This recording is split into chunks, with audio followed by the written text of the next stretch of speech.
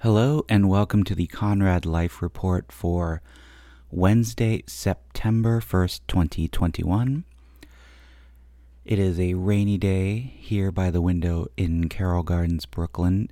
We are experiencing the bands of rain and thunder and lightning from Hurricane Ida, which devastated New Orleans and Louisiana, which is awful. And yeah, so this is nothing compared to being powerless for 2 weeks in 90-degree heat. But yeah, it's raining, so that means I'm not running first thing in the morning because I don't want my shoes to get squishy because that drives me crazy. And so I will hopefully run in a break later, but if I don't, it'll be my rest day, I guess, which I haven't had in a few weeks. But anyway, it's been 3 weeks as predicted since the last episode because we were on vacation and out of town last week, which would have been the 2-week sort of period. And yeah, so we'll get to that in a second. But I guess I'll just go over some of the stuff happening in the neighborhood. The big news, at least for me, is that our library reopened for the first time since March of 2020. The Carroll Gardens Library, which is around the corner from us, has finally reopened, and it's kind of fully reopened, so you can go in. You have to wear a mask, which is good. But I can now do my library book picking up and returning in Carroll Gardens, as opposed to going to Red Hook, which is what I did for a year and a half, and which I very much loved. I didn't love the inconvenience of having to go there to pick things up, but it was a great branch, even though I've still never gone in all the way. I've just been in the first 10 feet. But they have great librarians there, and it was just a good vibe and good signage and little like to-go things for kids. And I like the Red Hook Library, and I'll be back, even though it is great to have the Carroll Gardens Library on Clinton Street open again. Other news in the city, or in the neighborhood, I mean, mask report, everything's the same from the last time, which is people are back to wearing masks, mostly I would say indoors. There had been some people wearing masks all the time outdoors too, a few weeks ago when the Delta variant was really sort of on the rise. That's actually like simmered down a bit. There isn't as much like just full on mask wearing outside. There are some people doing it, but yeah, but definitely I'm still wearing masks inside, like obviously in places like Trader Joe's or when I go into a store or deli, and even when I now go to my beloved Bar Great Harry, I'm wearing a mask inside when I go in to use the bathroom or place an order, and I sit outside, and hopefully things will be better when it gets cold. We'll see, and hopefully Oliver will be vaccinated before it gets cold. We'll see. So, speaking of Bar Great Harry, a couple of weeks ago, I was sitting there listening to music and writing or doing crossword puzzles by myself, sitting outside, when all of a sudden I looked up and there was my friend Sam Slaughter, Williamsburg resident and fellow member of the neighborhood Carroll Gardens Bourbon Club led by the esteemed Matt Tyson. So Sam was there. He was getting a beer, killing time before dinner or something. And so he sat down and we caught up for the first time in person in like 18 months. So that was great. Great to see Sam. And then actually, speaking of out of neighborhood friends at Bar Great Harry, my old college friend Laura Applebaum was in town Saturday, just a few days ago. And she came down from Nyack, where she lives, to simply get away by herself. And she rode her bike around and went to breweries, which sounds like a great Saturday. And so we met up. She came to Red Hook with me and Oliver, who was riding his bike. And then later on, she and I had a beer at Bar Great Harry. So that was cool too. Great to see Laura. And we were discussing, amongst other things, our college friend Clint Connor, who is running for mayor of Minneapolis, Minnesota. Clint's family is from the Twin Cities, and when I met Clint freshman year of college on my freshman year hall, he had just come from Marquette, Michigan, where he went to high school, and he sort of moved around in the upper Midwest, which is kind of like me. So it's like he's moved around a lot of places. I always feel a kinship with people like that. Anyway, he's a lawyer. He lived in New York for a few years, although we were out of touch when he lived in New York, which was like 20 years ago. But we got back in touch at some point, years ago from today. But anyway, he's back in Minneapolis. He has 2 kids or 3 kids, I don't know. But he's married with a wonderful person who I've met before, and he's a lawyer. So, and he is very progressive, which I am, which I'm excited about. And yeah, he's running for mayor. So look him up, Clint Connor for mayor of Minneapolis. So yeah, good luck to him. Let's see. So the big news is we went on our family vacation, which this is the 4th or 5th iteration of the giant family vacation, which means me, Julie, and Oliver, my brother and sister-in-law upstairs, and my nieces. So that's 7. And then Julie's parents. So that's 9. So 9 of us in the past have gone to Hawaii to visit their aunt. We've done that several times. We've gone to Europe. We've gone to Alaska. And this time, since we didn't want to fly anywhere because everything is so weird and we just wanted to drive somewhere outdoorsy, we drove to Maine and we went to Acadia National Park. So I was born in Maine, but I've never been north of, I don't know, like Freeport, basically. So we drove up. So basically the trip started with a stopover in Boston. So we drove up to Boston. This was just me, Julie, and Oliver. We drove separately until we got to Maine. Excuse me. And we checked into a hotel in Cambridge, and right away I went and met my old high school friend Carl at Fenway Park. And Carl's not only a high school friend, he provided the second place I ever lived in New York, which I lived on and off at on 112th and Broadway, because he was a grad student at Columbia at SIPA. And then Carl lived in New York City and Brooklyn for 15 more years, and we were as close as ever. And then he moved away to Boston. But yeah, so it was great to see Carl. We went to Fenway. I'd never been to Fenway Park before, and this was actually the second ballpark that I've been to this year for the first time ever, the other being PNC Park in Pittsburgh. So I saw 2 gems this year. And Fenway is way better than I even could have hoped. Obviously, when you're inside the actual, in your seats, the ballpark's great. It's intimate and cozy and weird. The seating is so weird. The sight lines are odd. I love all that. But the quote-unquote corridors, where you buy stuff and walk around underneath the seats, I didn't realize how cool that was, because, like, Wrigley in Chicago is old. And when you walk those corridors, it's packed and tiny and, like, not that awesome, except for the fact that it's super old. And you're like, well, this is packed and tiny and, not comfortable, but at least it's old, so that's cool, I guess. But Fenway is, like, old and wide open and awesome, and you're just kind of under the the sort of steel seating, and it's just a lot of steel beams and lots of room, and I loved it. I cannot wait to go back to Fenway Park. And man, if I move to Boston for some odd reason at this point in my life, I can see myself becoming a Red Sox fan just because that place is so cool. The drunk college kids that were all there en masse in large groups of like 10 and 15 was not cool, but yeah, one of them was in our section. We were in the bleachers. One of them was, classic 20-year-old hammered, kid with like just out of control surfer curly hair and bloodshot eyes from being drunk and probably more. And he was yelling shit at the. Oops, sorry. He was yelling. Well, he yelled that word at a pitcher in the Rangers bullpen, in the visitors bullpen, and the usher shut him down right away and threatened to kick him out. And he was like, the next time you're out of here. And I said to the usher, I was like, throw him out now. And at that point, the usher was our bud, and he talked to us for the rest of the game about random stuff. And so we learned a lot about the season in the bleachers in Fenway and how it's been going. And he told us that, yeah, there's a lot of drunk college kids because there's a $9 college ticket special in August in the bleachers. And so that made sense. So anyway, so we went to Boston, and the game was great. The Red Sox got like blown out by the Rangers, who are the second worst team in baseball, if not the worst.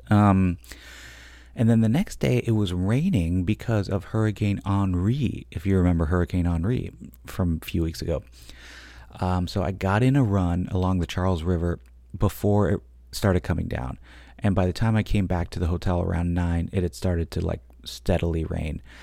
So we went up to my friend Carl's house, which is in Melrose, and caught up with his wife, Joni, who I hadn't seen in a few years, and their 3 kids, only 2 of which I'd met because the third one was born in Boston. And they are amazing, and it was great. And we had a great time there. We also saw one of Julie's college friends who lives a couple blocks over randomly from my friend Carl. And luckily they had porches. We just all hung out outside. And then we got in the car to drive north. And as we were starting to drive up north on 93 and 95 and then up into New Hampshire, it really started pouring.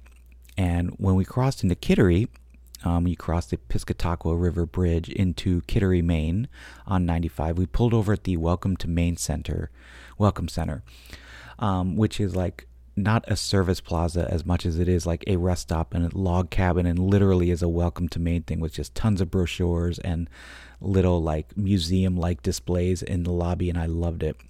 But I was looking at the radar map of the weather, and these hurricane bands were like traveling counterclockwise as they do, in a way where we would have, if we were continuing to drive northeast on 95 up into Maine, it would have coincided exactly with driving along an entire armband of this system, because it was circulating in a way where like we never would have driven through it. We would have continually stayed in it. So we just waited for 45 minutes at this welcome center and waited for the weather to pass, and finally it did. And then we drove up north. So we drove up 95 and 295 all the way up to, I guess, Augusta. And then we got off and went on Route 3 over to Belfast, cute town, along the water. And then up Route, is it 3? Yeah, well, it is still 3 or 1. 3 and 1. Up to Bar Harbor. And so got to Bar Harbor. We stayed at the Holiday Inn, which is a, quote unquote resort. It's a very northern-y resort. I loved it. Had a pool, heated pool, had a little tiki bar next to the pool, which was like open on all sides. So you could sit in this bar, but it was like it was basically outdoors. And they had a great restaurant on the water. And wow, highly recommended if you have kids. I mean, it would be a fine hotel too, if you're just, a couple, but great for kids. So this was my first time going to a destination national park, and I didn't know how it worked logistically. And even when you read little books and everything, which I guess I should have bought a Lonely Planet for Acadia, but I never got around to it. I love buying Lonely Planets, but I didn't realize how national parks work, which is that you buy a car pass, unless you're going to go without a car. You don't need one, but usually you would bring in your own car, I guess. And then once you get into the park and they check your, pass and everything, and you're in this, like, you're cut off road-wise from the world. The roads in the park are like self-contained. They're not like street roads. I mean, they're, regular roads you drive your car on, but there's no stoplights. There's no like other roads coming on. You're not going to get through traffic. It's a self-contained system. And I didn't really realize how that all works. And there are general roads that everyone kind of takes, and then you go off the beaten path. And then if you really want to go in the interior or whatever, you just hike far away from the road. And so now I kind of got the lay of the land on parks, and I can't wait to go to more national parks. But in Acadia, if you've ever been, there's a loop road that runs first alongside the sort of ocean cliffs, the rocky cliffs on the east side of the park, then loops down around, and then up into the interior past these beautiful interior lakes, Jordan Pond, Bubble Lake. And then in the center of it all is Cadillac Mountain, which is the highest mountain as close to the ocean. I can't remember the distinction, but it's the tallest mountain right on the ocean, along the entire eastern seaboard. And it's only 1,800 feet tall, but it feels taller than that when you're up there. And Yeah, so first day we went in, all of us, we went to the visitor center. Then we had our 2 cars worth and kind of just drove along. We parked near Sand Beach, went to Sand Beach, hiked along the ocean road, hiked back to our car. Then we stopped at Otter Cove, which is a quiet little cove with water on both sides and a tiny little beach. We're talking like 30 yards long. It's like an isthmus, and it was great. And then yeah, just kind of drove more around in the park, getting off at parking the car at different spots. Like you literally just stop your car and get out and walk whenever you see something cool. And then that night had dinner. The next day, more running. I would run every day into town through Bar Harbor and back. And the third day, I ran across the sandbar, for which Bar Harbor is named, Bar Harbor. And yeah, the sandbar I didn't realize would be like 100 feet wide. So that was fun.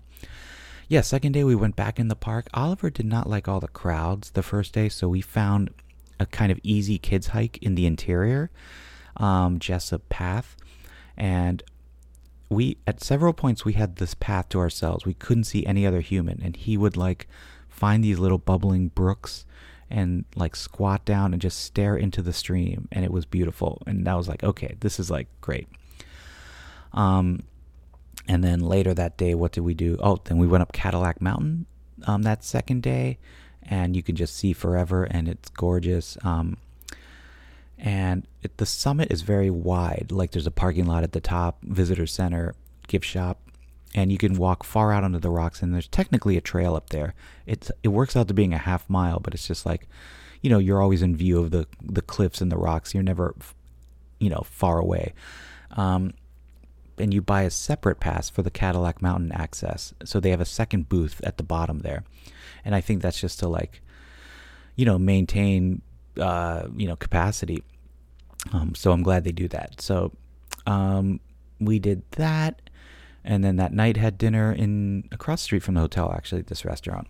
And so then the third day, which is the day we were supposed to leave, I woke up at 5 o'clock a.m. For no reason, wide awake.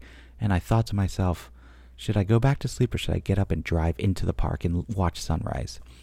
So I told Julie I was leaving. I don't even think she heard me. I got in the car. I was in the park along the ocean cliffs at a place called Thunder Hole at 5:35 a.m. And sunset was at 5:49. And there were 8 other people, like 2 groups of 3 and a group of 2 on these huge expanse of rocks at 5:35. And then sunset came, and there was like clouds far away on the horizon, so sunset, we didn't really see the sun until like 6. And then it was just amazing, just this bright orange light hitting us and hitting the rocks, which are already like brown, like light brown. It was incredible. It was a really magical moment. I couldn't believe it. And I felt like I had the place to myself. And I got back in the car, drove along the road, and I must have stopped like 3 times on the road in the next 5 minutes because the vista was so gorgeous. Stopped at Otter Cove where it was low tide and you could walk 100 feet out. And then I went to Jordan Pond, which is a popular place and which we couldn't stop at because the parking lot was at capacity the previous 2 days. And there was only 2 other cars in the parking lot, and I hiked around Jordan Pond a bit. Oh man, it was awesome. So I spent 2 hours in the park from 5:30 to 7:30 by myself, and it was incredible. And then stopped in town on the way back to the hotel, got iced coffee and got Oliver a muffin, and then we packed and drove south to Portland. And we drove down Route 3 to Belfast and then Route 1. And we went down through Camden, which is a very cute town if you've never been there. We stopped for iced coffee and a bathroom break. And we went to this really cool third wave, as they call it. Look it up, third wave coffee shop called Zoot Coffee. I noticed on Foursquare that like 3 other Foursquare friends of mine had been there in the past, so I guess it's a popular spot amongst us Foursquare using third wave coffee patronizing people. And then we drove farther south through, what's the next town? Well, Wiscasset, We crossed the bridge. I think it's called the Wiscasset Bridge. And we drove by the famous Red's Eats lobster stand, which is at the end of the bridge right in Wiscasset. And I would have, it's probably the most famous lobster shack in Maine, and I would have loved to stop, but we were in a hurry. We were tired, and there was a line there. Not as long as I guess I've heard in the past, but like it looked like it was 10 or 15 people long, so I didn't feel like subjecting Oliver to that wait. So then we drove down through Bath, and then Route 1 becomes kind of a highway again, and we stopped in Freeport to go to LL Bean, which I had not been to since like 1991. And got a picture of Oliver in front of the big boot outside, of course. And it was cool to see LL Bean. He was not in the mood to stay. I would have loved to stay and like maybe buy something, but we stayed about 20 minutes. And then we went to the Maine Brewing Company. They are a great brewer that make a lot of bottles. They don't make cans. And if you've probably seen in Trader Joe's or if you live in New York, they've started to distribute here more widely in the past year. But they're those beer bottles that have a white label, really nice small font. It says Maine Beer Company. It says Maine Lunch IPA. So if you've seen that bottle, Maine Lunch, and it's a white label on a dark bottle can, that's Maine Brewing Company. So we went to their brewery in Freeport, which is about half a mile from LL Bean and all the outlets. And it's just it's just like what you would expect a brewery these days to be. It's like in a barn, but it's completely renovated. It's all like nice refinished bright wood, high lighting, exposed piping. I loved it. And Oliver came in with me. I forced him to. We stayed 5 minutes, not even. It was just the most annoying cliche, like he was pulling on my arm to leave, kind of making a scene. So I quickly bought 4 bottles and we got out of there. 4 bottles and 2 stickers, because I love buying stickers. I'm looking at them right now. And then we drove into Portland, and we found our hotel in Portland in the center of town on Congress Street. And I had not been, I haven't been to Maine in 30 years, since we lived in Connecticut and my parents would drive us up a few times a year. So my history with Maine is that I was born there in a town called Biddeford, south of Portland. And my dad lived there from like age 13 to age like 42. And also even before he was 13 and moved there, he was visiting Maine a lot when he lived in Montreal. And there's like, our family just has a lot of back and forth between Montreal and Trois-Rivières, Quebec, and Maine. And back in the 30s and 40s and 20s, when my dad was there, and 50s, the border was just so porous. There was hardly a border. It's just like back and forth, but people between Quebec and Maine. And my grandparents, the musicians, as you know, they performed a lot in Old Orchard Beach on the pier where my dad lived. And then in Montreal, they performed in jazz clubs and on radio stations there. So that's the connection to Maine. So I hadn't been there in even all these years in New York, I've never gone up to Maine. I've always wanted to, but we finally did it. And Portland is really cool. It's actually a little rough around the edges, but that's probably what you get for being the big city in northern New England. It has a West Coast vibe in that way almost. And but yeah, what a beautiful city. And it's just like on this incredible, bizarre peninsula. Isthmus again. Actually not isthmus, it's just a weird peninsula. And yeah, so the first night we all ate dinner at Luke's Lobster, which if you're in Brooklyn, you may recognize that name because they have a cart here near the Brooklyn Bridge. And let's see, the second day we took a ferry out to Peaks Island, walked around Peaks Island, came back, walked around the old port again, and then I had a day of walking by myself to breweries in the East End. So I went to Bellflower, which is a brewery somewhat owned or partnered by a friend of mine named Rick. So Rick's friend was there. Unfortunately, his friend was not there when I visited, but I really enjoyed my visit to Bellflower. Oh, and on my way to Bellflower, I walked by Oxbow, and I was like, oh, I got to go into Oxbow. So I went into Oxbow and had a small glass of beer. But yeah, Oxbow, which is probably well known if you're a beer drinker. And Bellflower, though, if you're ever in Maine, or if you see Bellflower anywhere, buy it. It's great.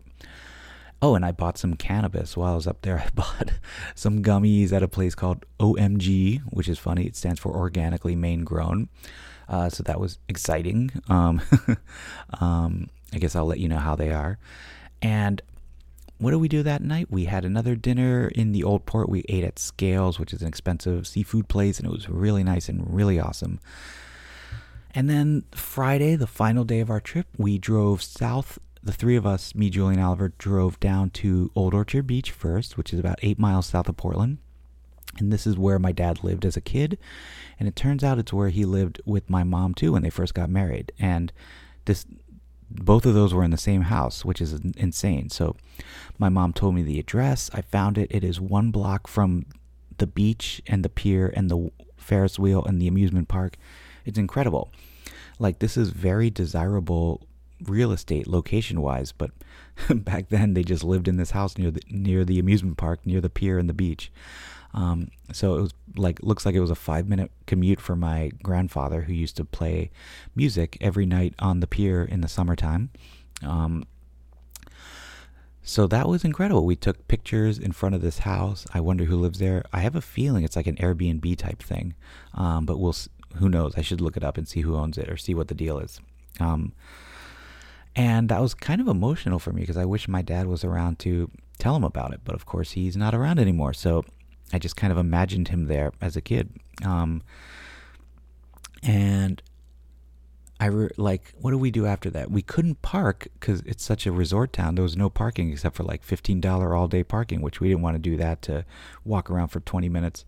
And there's no parking on my dad's street, which I think is purposeful to keep away people just looking for a place to park so close to the beach. So we didn't stay. We just kind of drove through. Then the next thing is we drove to the next towns, Saco and Biddeford. And Biddeford is an old mill town, dominated by, this is about, again, 10-minute drive from Old Orchard Beach. Saco is dominated by the Pepperell Mill, which is a classic northern New England mill along a river, and it's this huge 6-story tall, very long building. And my dad worked there when it was a mill, and it is now no longer a mill. It is one of those places that you would find in Dumbo or other places with huge warehouses where it's become like there's studios in there and little restaurants and coffee shops and breweries and shops, and it's one of those things. So that was nice, and I got to see the town I was born in. And then we just drove through much traffic on the way back to Brooklyn, on 495 and 93 and 95 and 90 and 84, but whatever. I can deal with traffic. And that was our trip. That's the big update. This is already maybe the longest life report in eons. Beyond that, I can hear Oliver waking up, so I'm going to wrap this up. Let's see, records I've listened to. I'll give you three quick ones. A Sky record by Damon and Naomi, who used to be in Galaxy 500, and they've made many, many records as Damon and Naomi for decades now. Very dreamy and good. My City of Starlings by Charles Spearin, who's in Broken Social Scene. It sounds like those instrumental Broken Social Scene tracks from the classic era. So it was enjoyable if you like that. And I listened to Big Red Machine, which is Aaron Dessner's group with Justin Vernon and many, many associated friends of mine. And it was outstanding. I highly recommend the new Big Red Machine record, which is called How Long Do You Think It's Gonna Last? And that is it. I will wrap it up here in under 29 minutes, I hope. So yeah, it's raining here by the window in Carroll Gardens, Brooklyn. This has been episode 69, nice, of the Conrad Life Report. And I will see you guys next time. Stay safe and, talk soon. Bye.